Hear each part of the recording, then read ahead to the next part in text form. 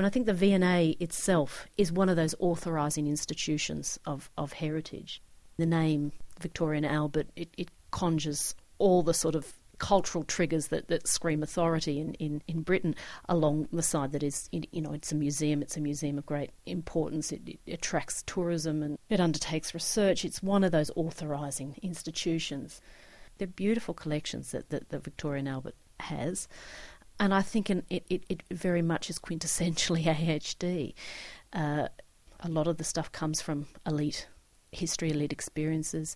They're collections that have been collected by many of the grand and the great and the good in England.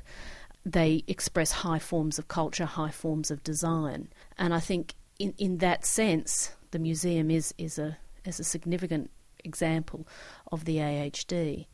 And the curators become embroiled in that, of course, because they work for those institutions. They become part of the system and the structures that support that. And I know myself from working as a heritage consultant many years ago back in Australia that it can be very hard to subvert that system. Doesn't mean that you don't try and that but you become part of that process, and it becomes very easy to take on the values of the institutions that you work for. I mean, it's interesting, and I think it's important that they're acknowledging that museums visitors bring ideas with them, that they bring their own cultural and social baggage with them. They want to engage the audience in a deeper level than they have done so far. And they want to engender a sense of belonging. But that's what museums always have done. Museums were created as part of the whole process of guiding conduct, of regulating and governing conduct, of generating the good citizen, the citizen that understood sense and taste and all the values that underpinned a certain sense of aesthetic taste. Museums have always done that. The fact that they're a little bit more critical about that is great. It's seriously important that we do understand that that's what museums do. But I think there has to be a further questioning of, well, who is being asked to belong, and to belong to what? What is that sense of place, that sense of belonging that you're offering? To what extent does it speak to everyone in British society? There's nothing inherently wrong with the V&A itself, but I think it needs to be understood that the V&A and other museums like it are just one example, that there are other examples of heritage that need also to be validated and authorised. The problem with the V&A is not of its existence, but the position that it takes as the dominant and the real authority and legitimising sense of what heritage is. I mean, it doesn't allow diversity, and that's the problem. I understand that what is driving a lot of the changes in museums, and I suspect what's happening here at the V&A, is a desire to be more socially inclusive. Since 1997, there's been quite a drive in the cultural sector for it to be more inclusive, to get more people from the demographics that are traditionally excluded from the cultural sector, such as working class people, ethnic minorities and so on, to get into museums. And I can see there is an attempt to do that by making the museum more hands-on.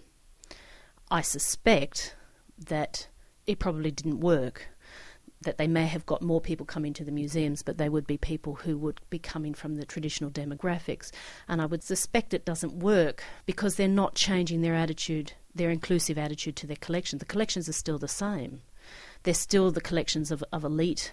There's a certain aesthetic sense of history and heritage. If social inclusion is really going to work in museums, in the cultural sector more generally, there has to be a change in the sense of what is heritage. Social inclusion should not be about getting more people from excluded demographics to come to museums to be told about the authorised heritage discourse, to be told about how heritage is about the great men doing great deeds, that it's about a certain aesthetic.